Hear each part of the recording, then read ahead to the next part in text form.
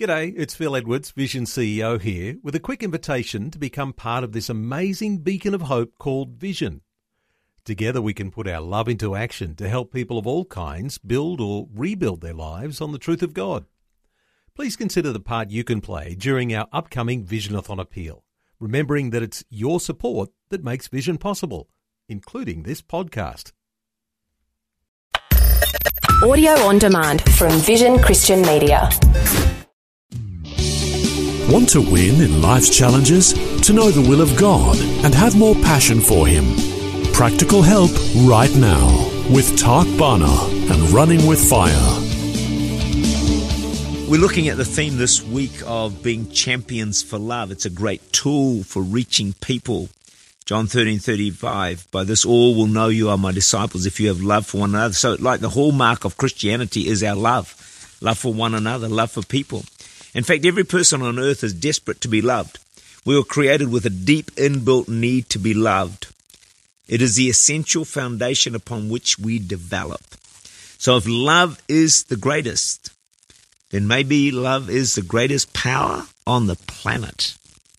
When a person is truly loved, the impact on them for good is undefinable, indescribable. It is phenomenal. Some of you who have been raised in homes where you have been loved immensely and unconditionally by your parents, you have an advantage in life that is just out of this world. It is phenomenal. A sociology class, they did a study of 200 young people in Baltimore. They concluded that not one of them had a chance. 25 years later, a sociology professor did a follow-up study and he located 180 of the 200 no-hope cases. Of the 180, 170 had become doctors, lawyers, ministers, successful in business. When he asked each one of them how they were able to escape their predicted future, they all pointed to one teacher. So the professor went and found this teacher and he asked her what she had done to make such an impact on them. She smiled and she said, I love them, and they knew it. That's the power of love. Transformed all these hopeless cases into people who went on to achieve and succeed in life. No wonder it says love is the greatest. Matthew 22:36-39. Teacher, which is the great commandment in the law? Jesus said to them, you shall love the Lord your God with all your heart and all your soul and with all your mind. This is the first and great commandment. And the second is like it. You shall love your neighbor as yourself. I like the first commandment. I'm happy with that. Love God. Yeah, I can go after that one. The second one, love your neighbor as yourself. Well, that's a pretty big challenge. So it's saying love God, first of all, but then just as much love people. This is not just a natural love.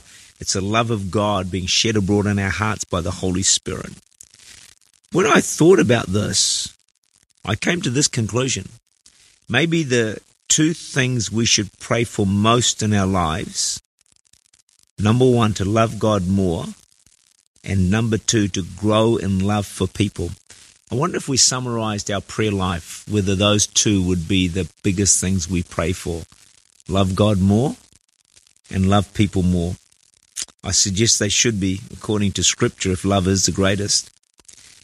When we love others, it can work miracles in our lives also, because we reap what we sow.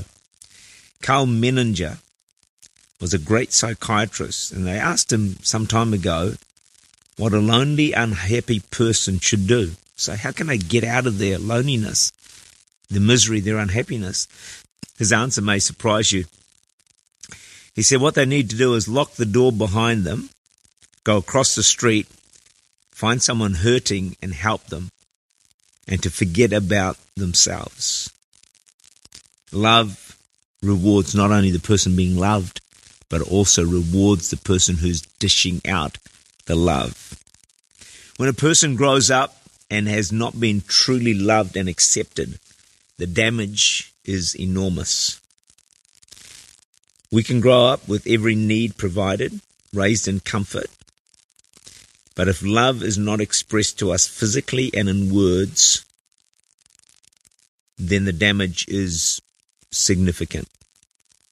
God created us, and He knows more than anything else we need love. And I imagine that as Jesus walked the earth, He just overflowed with this unbelievable, incredible love for all people. And I guarantee somehow, some way, somewhere they felt it.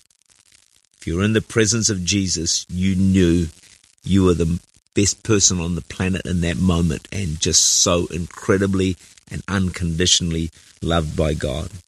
As you read the Bible, it seems that God satisfies an eternal appetite that He has by loving people. Loving people pleases God, and it satisfies His inner being. And I want to suggest that when we also walk in love, it's going to satisfy an appetite that's within each and every one of us. Tak Bana is the Senior Pastor of Church Unlimited in Auckland, New Zealand. For more information, to make contact, or to listen again, look for Running with Fire at our website, vision.org.au/radio.